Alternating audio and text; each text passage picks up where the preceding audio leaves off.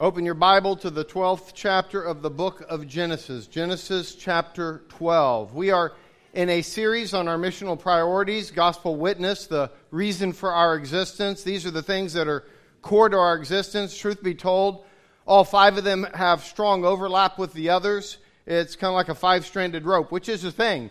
And it really, they all work together. You can't really pull one of them out of it and have our mission on track. And I certainly can't say everything about all of them in one sermon, or any of them in one sermon, but here we are. So Genesis 12, and our opening text today, I've got four texts that are our text today, but our opening text will be the first three verses of that chapter. And if you would join me in reading God's word.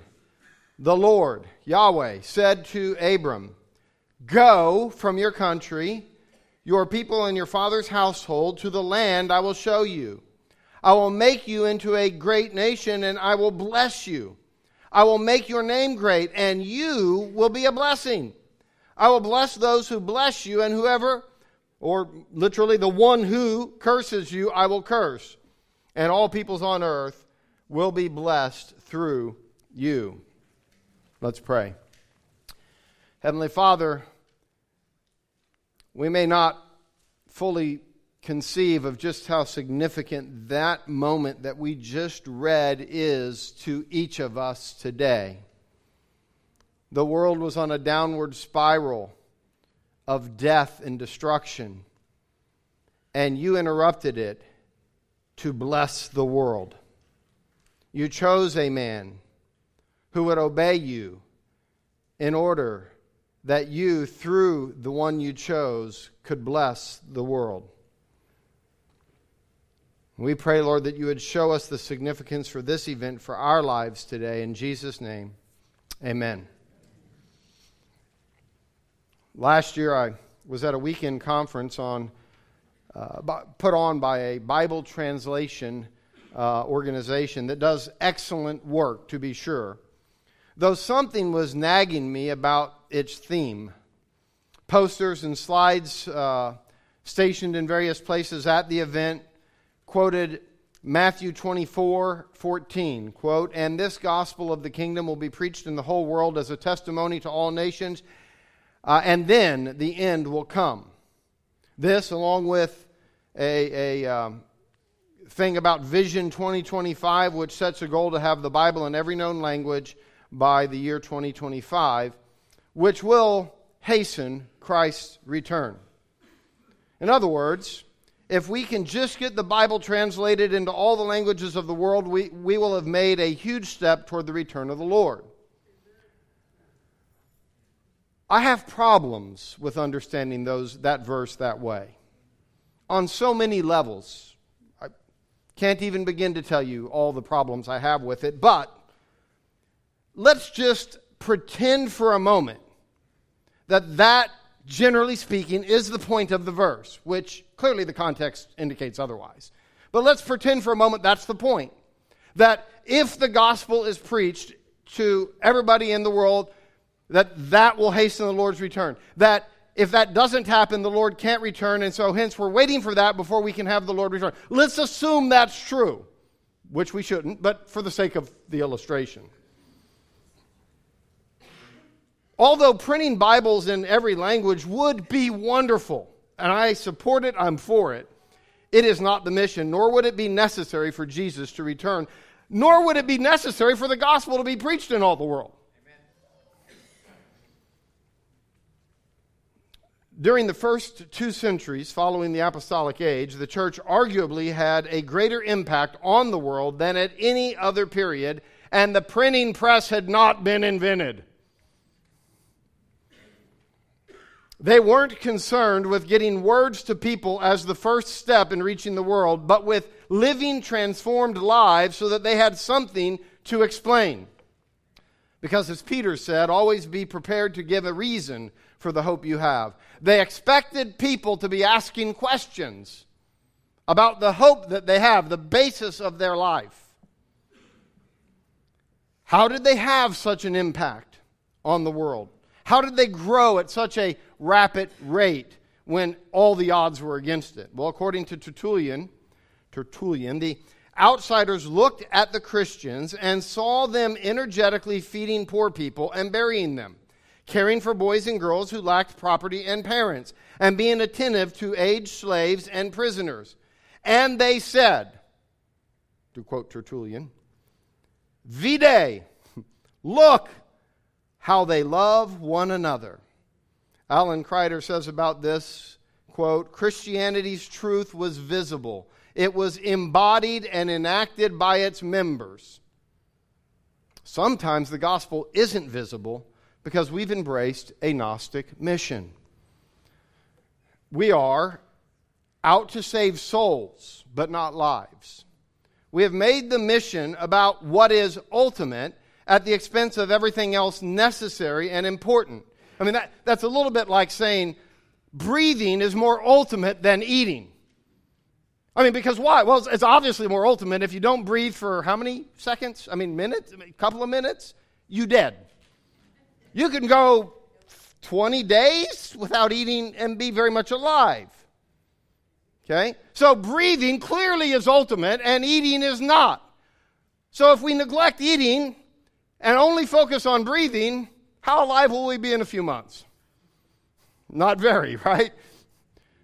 You can't do that. Or let's say we take breathing, eating, and drinking as those are ultimate. And so we're not going to focus on anything else, like, say, exercise, activity.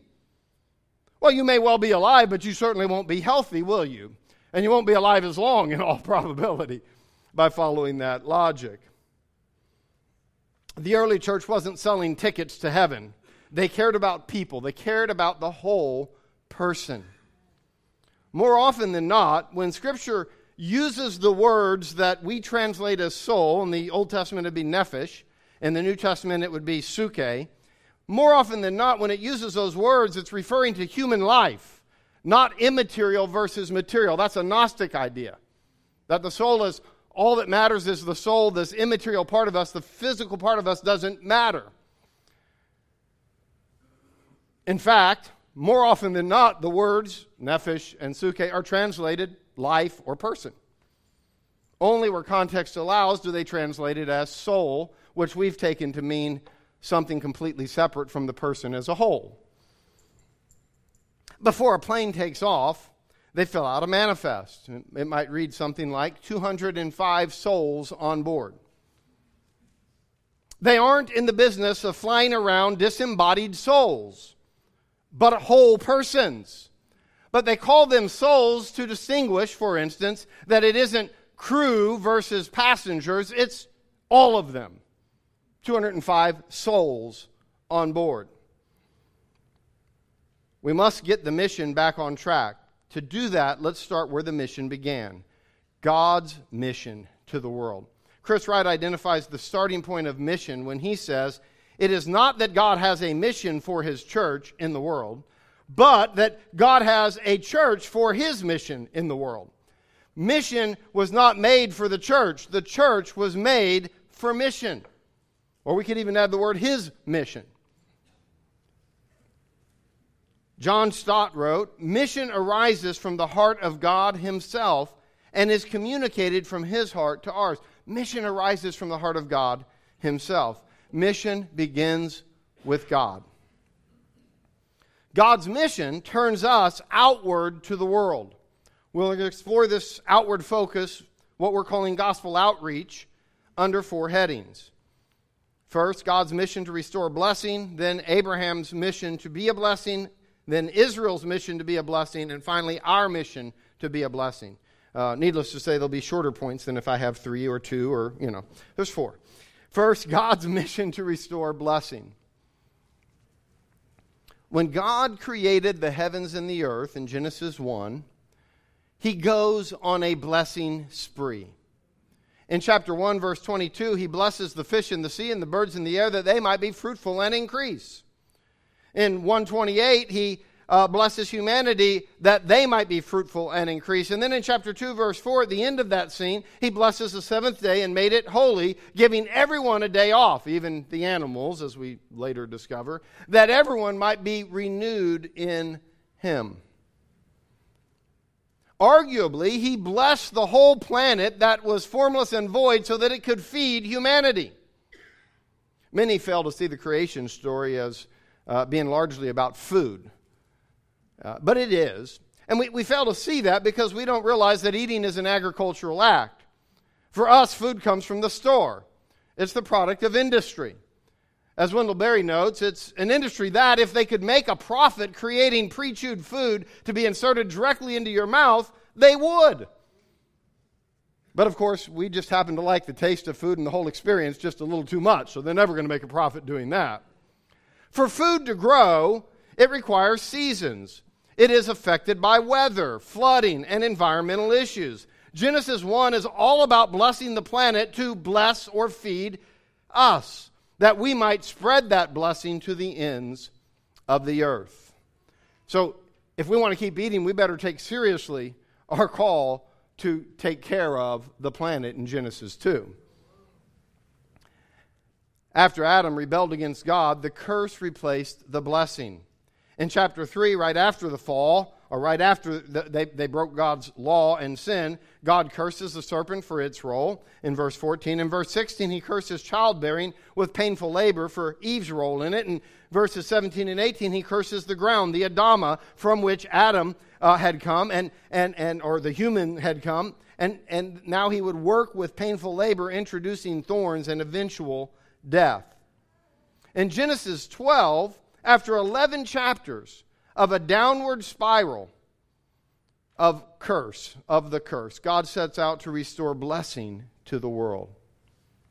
He chooses to do it through a man named Abram. We now know him as Abraham because later his name was changed. The long and the short of it is that God tells Abram, go, be a blessing. Go, be a blessing, in the first two verses of that chapter. The goal, all peoples, families of peoples, clans on earth will be blessed through you. And even when God says that he will curse the one who curses Abram, he limits it. I will bless those who bless you, plural, those who bless you. I'll bless, plural, those who bless you. And whoever, singular, curses you, I will curse. And all peoples on earth will be blessed through you. In other words, the predominance of it is I'm going to do blessing. And those exceptions, when somebody's coming at you and curses you, I'm going to deal with that. Okay? But God's mission is to bless abundantly. All peoples on earth is that word earth in that line, all peoples on earth or all families on earth, depending on which translation you have, is not from the more common word for earth, eretz. In the beginning, God created the heavens and the eretz, the earth. Okay? It's not from that word. But Adama, it's the word used in Genesis 2 where it says that God made the human, the Adam, from the dust of the Adama, the ground. Okay? Showing our intrinsic relationship to the earth itself. Here, all families of peoples on the Adama will be blessed. It seems to imply an aspect of our common humanity and common connection to the ground. In other words, it's not every person on a planet, but every person who came from the same soil as us. That's who I am out to bless. All of humanity. God is on a mission to restore blessing to the world. And he chooses Abram to carry out that mission. Christians today get caught up at times in arguments over election or being chosen by God, in contrast to freely choosing God. Now, I think the whole construct of that argument is false because it presumes that we can't live with mystery, that we have to somehow solve mystery, but the Bible seems to be quite comfortable with mystery. Quite comfortable with mystery. But regardless, I think it's the wrong question because the more important question is, chosen for what? Chosen for what? And the answer is chosen to participate in God's mission to bless the world. That's what Abram was chosen for. To participate in God's mission to bless the world. That's what Israel, as we'll see in just a moment, was chosen for. And that's what we've been chosen for. What is it to bless? What does it mean to bless? All peoples on earth will be blessed through you. Well, to bless is to undo the curse in people's lives such that they can begin to flourish, to be fruitful and multiply. That's what it means to flourish. It's just shorthand for being fruitful and multiplying. To flourish is to experience the blessing of God. So that leads to our second heading, Abram's mission to be a blessing. What does God tell Abram? First, he tells him to go. Verse 1, go from your country, your people, and your father's household to the land I will show you. Go. Second, he tells Abram that he will bless him and make him into a great nation, and he, Abram, will be a blessing. So he will be a blessing. Second, I'll make you into a great nation. I'll bless you. I'll make your name great, and you'll be a blessing. In other words, I will bless you in order that you will be a blessing to the nations, to all the peoples. Then, thirdly, the Lord tells Abram the extent of the blessing. What is the extent of this blessing? All families or people groups on earth will be blessed through Abram. Abram is chosen to be a channel of God's blessing to the world. Abram is chosen to be a channel of God's blessing to the world. To be clear, these are not just random acts of kindness. You want to do a random act of kindness? Fine, do a random act of kindness. But all people being blessed through Abram means that the recipients will know that Abraham's God is behind it. They're done in the name of Christ, so they're not random. They're done because of Christ. You understand the distinction I'm making there? It's not just, some random act of kindness is going to change the world. It'll have an effect. That's good. But a random act of kindness done in the name of Christ, which makes it no longer random, will change the world. Abraham's calling to bless the world remains central to God's dealings with him. And by the way, I keep interchanging Abram and Abraham because at this point in the story his name's Abram, but we know him as Abraham, so it'll just be all mixed up. That's okay. When God was about to destroy Sodom and Gomorrah for their lack of hospitality and care for the needy, so we're fast forwarding in the story. But I want you to notice as we fast forward, we go through Abraham's life, that this calling to be a blessing to the world remains central to God's promise to him. Sodom and Gomorrah are being destroyed according to Ezekiel, I believe it's chapter 16, because of their lack of proper hospitality and care for the needy. But there we read that the Lord God said, shall I hide from Abraham what I am about to do?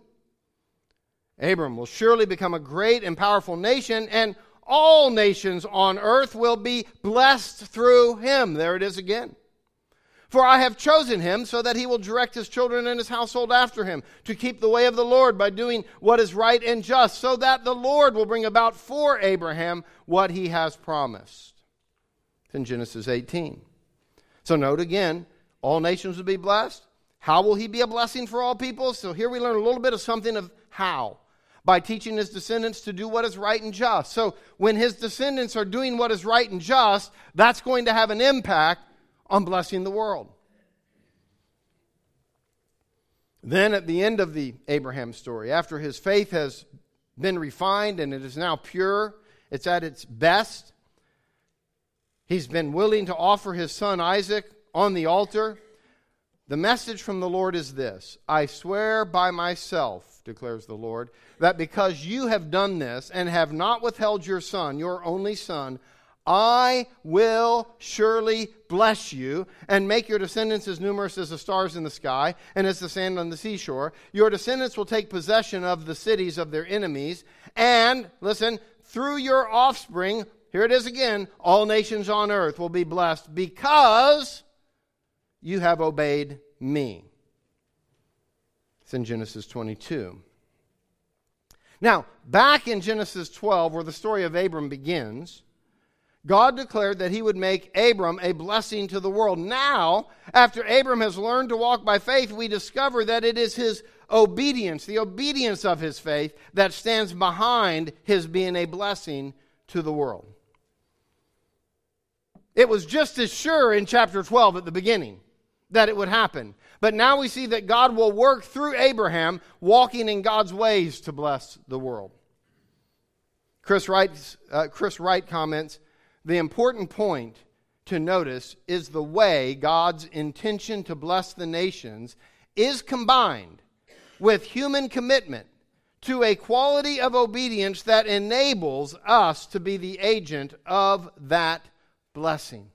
Enables us to be an agent of that blessing. And that leads to our third point. So, God's mission to bless the world, Abraham's calling to be a blessing, and then now Israel's mission to be a blessing. Exodus 19, 4 through 6. You yourself, so this is Exodus.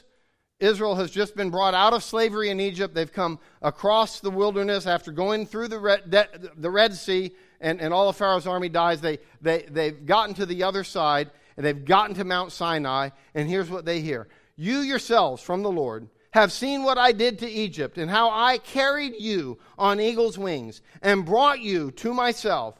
Now, here's their calling.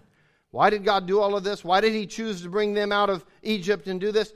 Now, if you obey me fully and keep my covenant, then out of all nations you will be my treasured possession. Although the whole earth is mine, you will be for me a kingdom of priests and a holy nation. These are the words you're to speak to the Israelites. God didn't choose Israel because He didn't want to bless the rest of the world. He chose Israel as a treasured possession to be a kingdom of mediators and set them apart to reach the rest of the world. The ESV translates this closer to the meaning, and I think it makes the point more clear. You shall be my treasured possession among all peoples for, or because, all the earth is mine. And you shall be to me a kingdom of priests and a holy nation. Israel was chosen not instead of the nations, but from among the nations, because all the peoples on earth belong to God. Israel's calling was a priestly calling to mediate God's blessing to the rest of the world. They were called to be a priestly kingdom, a mediating kingdom. Between God and whom? Well, not themselves. Between God and the rest of the peoples of the world. Israel's obedience was necessary to the task. If you obey me fully. If you obey me fully. Natural Israel failed to fulfill that calling. That's the story of much of the Old Testament. The prophets, to be sure, and a lot of the historical books, much of it is to show us that they failed to obey Him fully. In fact, they failed to obey Him at many times at all. There's so much of that. Ultimately, of course, they fulfilled that calling because through them came Jesus Christ, who mediates that blessing to the world. Jesus is presented as the true Israel in the New Testament. More on that in a moment. But that Jesus fulfilled that. He obeyed God fully, all the way to the point of death, and He mediates that blessing to the world. Part of Israel's failure to bless the world was that they began thinking of the nations as their enemies rather than as people to bless. That, us-them mentality. Humans love to do that. We like drawing hard lines between us and other people that we disagree with, and they are the enemy. And they are the ones that we have to destroy, or else they'll destroy us. And as soon as we get into that, we stop being a blessing. We can't be a blessing because they're the enemy. But Jesus said, okay, fine, love your enemies. If in fact they're your enemy, go love them. Go bless them anyway.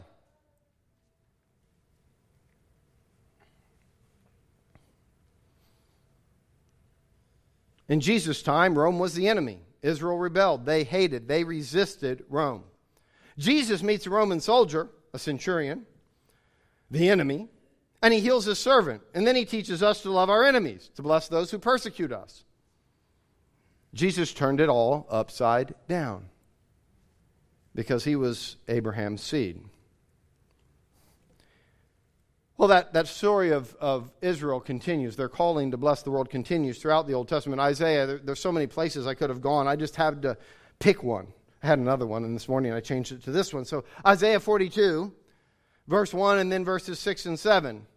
Here is my servant, whom I uphold, my chosen one, in whom I delight. I will put my spirit on him, and he will bring justice to the nations. And then in verse 6, I, the Lord, have called you in righteousness. I will take hold of your hand. I will keep you and will make you to be a covenant for the people and a light for the Gentiles, to open eyes that are blind, to free captives from prison, and to release from the dungeon those who sit in darkness. Now, Isaiah's first audience would have understood the servant of the Lord to be Israel.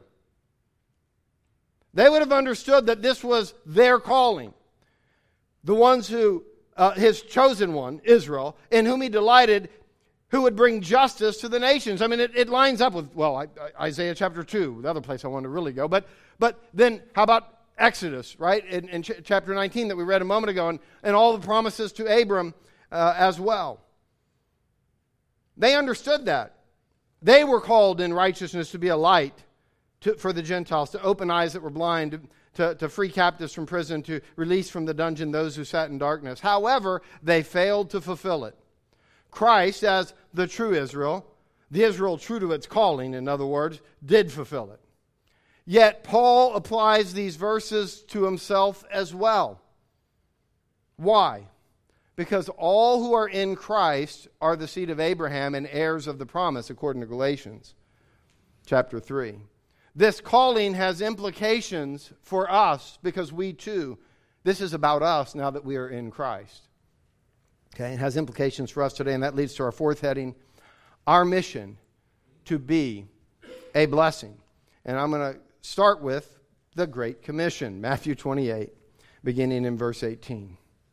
Then Jesus came to them and said, all authority in heaven and on earth has been given to me. Therefore, go and make disciples of all nations, baptizing them in the name of the Father and of the Son and the Holy Spirit, and teaching them to obey everything I have commanded you. And surely I am with you always to the very end of the age. I want you to notice this morning that the Great Commission picks up on Abraham's call to go and be a blessing to the nations. We are called to go to the nations and make disciples. The three elements in Abram's call are found here. The first, if you remember from when we were in Genesis 12, go. Go to the country that I will show you, he tells Abram. Go. What does he say? Go into all the world. Okay. Of all nations. Go and make disciples of all nations. So go to all the world. Second, the extent to all nations. And third, be a blessing.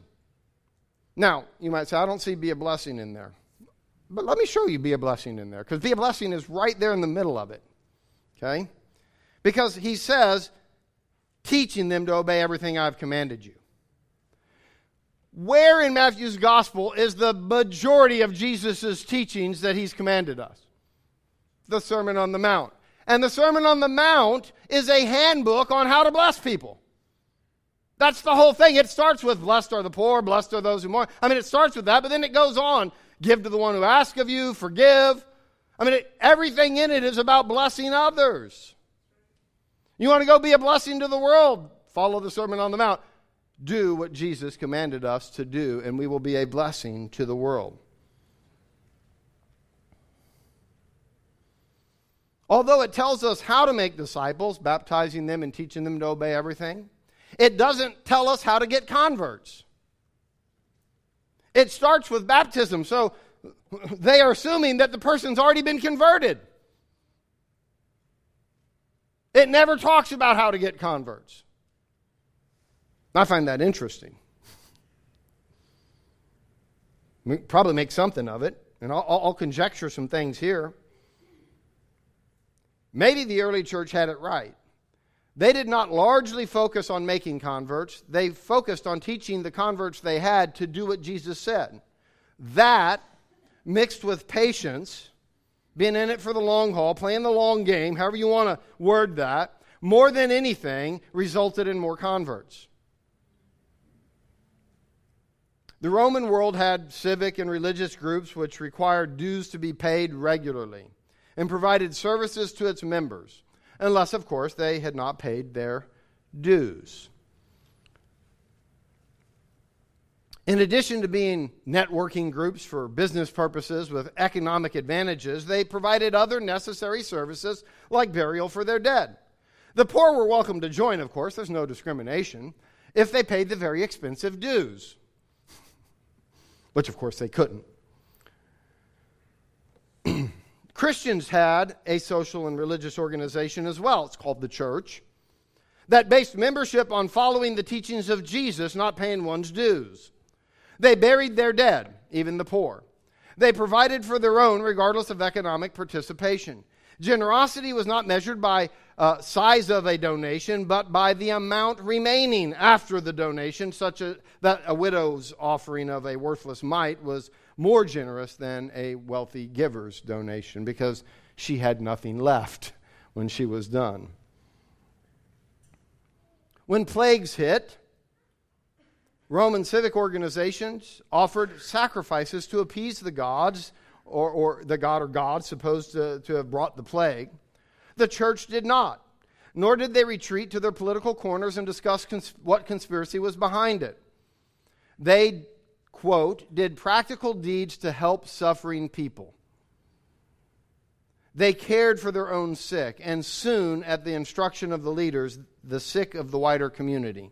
This increased the number of sicknesses within the church because they're caring for the sick. And yet, the church grew. Hey, let's go be a part of that bunch. They're all getting more sick more quickly than we are, but man, look what they're doing. Let's go join them. Outsiders were not drawn by their worship services because they were not allowed to attend. Think about that. I'm not suggesting we stop allowing unbelievers to come. I'm just saying this is what they did. So if we're looking for why they grew, it has to be something other than, say, great lighting, great worship band, and dynamic, of course, preaching. That wasn't in it.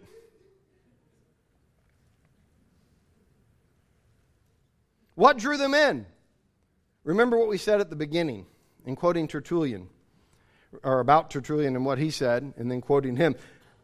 Remember what the outsiders said. Vide, look how they love one another. That's what drew them in. Look how they love one another. So the Great Commission picks up on Abraham's call. We too are called to be a holy priesthood just like Israel was. 1 Peter chapter 2, beginning in verse 9. But you are a chosen people, a royal priesthood, a holy nation, God's special possession, that you may declare the praises of Him who called you out of darkness into His wonderful light. Once you were not a people, but now you are the people of God. Once you had not received mercy, but now you have received mercy. Where did that come from? He's drawn right out of Exodus 19 that we read earlier. He's pulling right from Exodus 19 and now saying, oh, by the way, this is you. Just as Israel is called to be a priesthood to bless the world on God's behalf, the church has inherited that calling. It certainly involves declaring the praises of God, amen, but notice that the focus in what follows is on behavior, good lives that lead others to glorify God. Verse 11, the very next verse, dear friends, I urge you as foreigners and exiles to abstain from sinful desires which wage war against your soul. Live such good lives among the pagans that though they accuse you of doing wrong, they may see your good deeds and glorify God on the day He visits us. They accuse the Christians of being the reason for the plagues. You've stopped worshiping our gods and now we have plagues. And yet they saw their love for people that were sick with the plague. And they were drawn to join them. All of it was counterintuitive. It leads to what we quoted earlier from 1 Peter 3:15, that people would inquire about the hope they have. Always be ready to give an answer for the hope that you have. See, they would have a listening ear for the gospel. What this means for us is that we must seek the well-being of people. In a society as segmented and as separated as our own, it's going to take effort to intersect in the lives of those around us. That's the key difference between them and us. We have so many differences, but in terms of how we live, they intersected with the rest of the world all the time. It was just part of their life as they're walking here and going there. Everything they did was in walking distance of their home. Everything. They couldn't get in their car and drive to another town. Everything was in walking distance. And because they were in walking distance, they were mingling among the people. We don't do that. We go to a job. Many times we move from another place to get here. We go to that job. That's where most of our relationships are. We go home to our family. We go to church, and that's our relationships. But we never intersect with our own neighborhoods, the community around the church. We don't do that. So we will have to intentionally put ourselves in places to intersect with the world around us because we're called to be a blessing to them.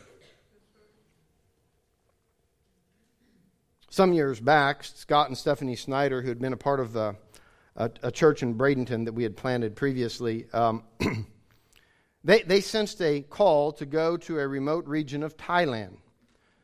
They moved their family there because that was the best way to learn the language, to be there and then to minister to the people. And I received this message back in 2018. Scott writes, "As you know, we are learning Central Thai, the language of the people of Central Thai. It is difficult, but we are content with our progress in language and praying that the Lord would continue to help us." Listen, it is hard to be patient for the process of learning to occur. Our hearts want to teach and disciple Thais, but we take heart and look to the near future, when we'll be able to care for them well. Thank you for your many continued prayers before the Father. We join you in asking that He would bring about His purposes here in Isan, Thailand, in His perfect time. We don't have the same language problem here. We can talk to people that we don't know. We can go in and share the gospel. We have the same English language, to be sure. As far as that goes, that's not the barrier. But we do have a barrier. We, too, need to learn our community well. What moved the Snyders to do this was what was their love for the people. And that's what it takes for us, too. We are all on a mission field. You don't have to move to another country to be on the mission field. The ends of the earth are here. I mean, remember where that was spoken. Jerusalem, Galilee, Israel. We're at the ends of the earth. So you're on a mission field. In fact, that place is a mission field too, but everything's a mission field. We should strive to live in this community in such a way that if we shut down, if this church dries up and blows away, the community would notice. See, we have to ask the question, if we shut down, dried up and blew away, would anyone in this community besides us care? If the answer is no, then we're not doing our job. If the answer is maybe we've started to do our job. We have minimal impact. I'd like it to get to where the answer is, oh my goodness, there'd be an uproar. We've got to turn ourselves outward for that to happen. I'd like to say that we know what the greatest needs of our community are, but we don't. We can't learn them from a study. You can buy studies. They won't tell you the answer to that question, although they claim to. It'll only help us make more generalizations, which we're always good at anyway. Stereotype, generalization, about the same thing. It will require meeting the people and getting to know them and what they need. We'll have to work at creatively finding ways to intersect with them in order to serve them and meet them. And when we do that, then we'll know more clearly what we need to do to really serve them. It's a process. It's going to take patience. I recently read an article in which the author described a popular trend for engaging new people in churches. Christians hanging out in coffee shops trying to meet people. But the author noted, you meet people a lot like you and people that can afford $4 coffee. And very few perceived needs. Yeah, it's $6 now, but anyway, that's beside the point.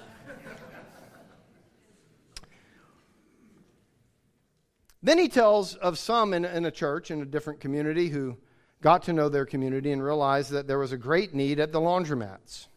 People not having enough money to finish a load, or who had their kids there for long hours while they did laundry because they had no one to watch the load. So they began hanging out at laundromats and talking to the people and meeting needs, offering to watch their load so they could go spend time with their children. The point here is not to start laundromat outreach, but to help us realize that we have to get to know our community in order to know its needs. Gospel outreach is a missional priority because it reminds us that we must look beyond ourselves to those whom we are called to bless. Blessing them involves anything in Christ's name that restores them to a place of flourishing. It doesn't have to be that we share the gospel, as we like to put it, with them in that moment. Oh, do we eventually want them to know Christ? Absolutely. But we're called to bless the whole person. Whole souls. Not disembodied spirits.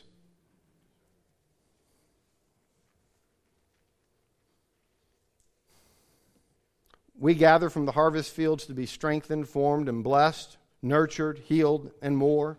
We do this twice a week, maybe Sundays, and gather in community groups. And that's wonderful. But its purpose is to give us the grace we need for living the rest of the week in the harvest field. We need to find ways to reach out both as a community and as individuals, intentionally looking for ways to bless our neighbors, family members, work associates.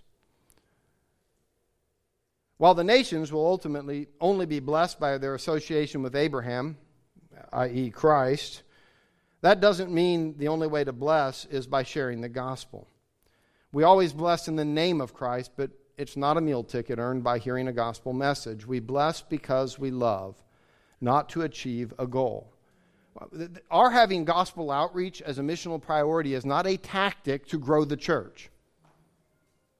If it becomes a tactic to grow the church, they'll see right through that.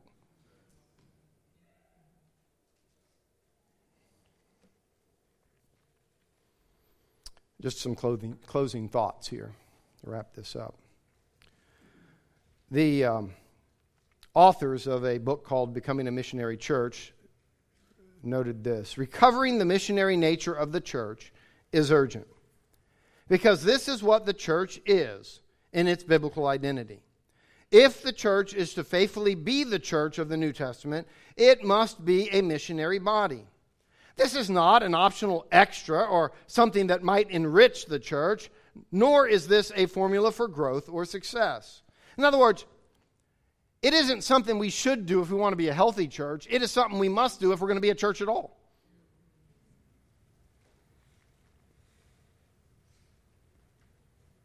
I've not talked a lot, though here at the end a little bit, about sharing the gospel. And that is eventually essential. But traditionally in our circles, that's the only focus. It gets back to we focus a lot on breathing, we forget about eating, we're going to still be in trouble. So I want to talk about eating and exercise a little bit more today than I am about the gospel per se today, because that's where our focus has often been.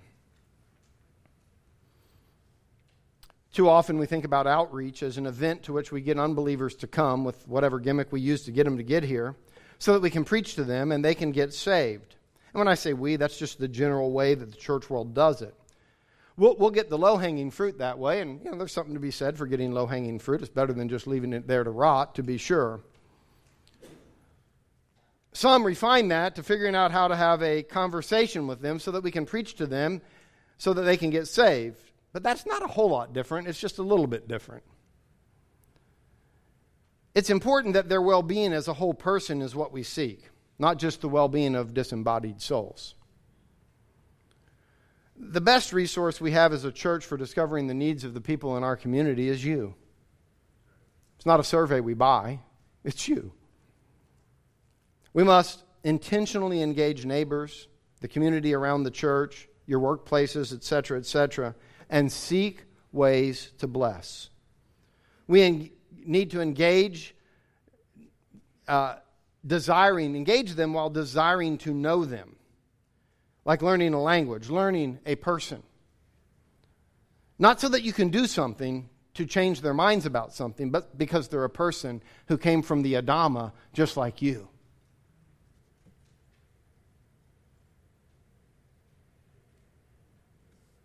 Go, be a blessing. This is God's mission, and we have been chosen to join Him in that mission. This morning we have the joy of partaking of the Lord's Supper. And at this table, I think we can learn a lot about blessing for the world, because blessing for the world, we learn here, is costly. It's costly to Christ. It was indeed. It meant that His body was broken and His blood shed. Take it. Eat. This is my body. Drink from it, all of you. This is my blood of the covenant. But in partaking of this meal, it also implies that we too may well be broken and distributed in lesser ways, to be sure, but in order that we might bring blessing to all the families of the earth. If we can have those that are helping with the Lord's table come forward.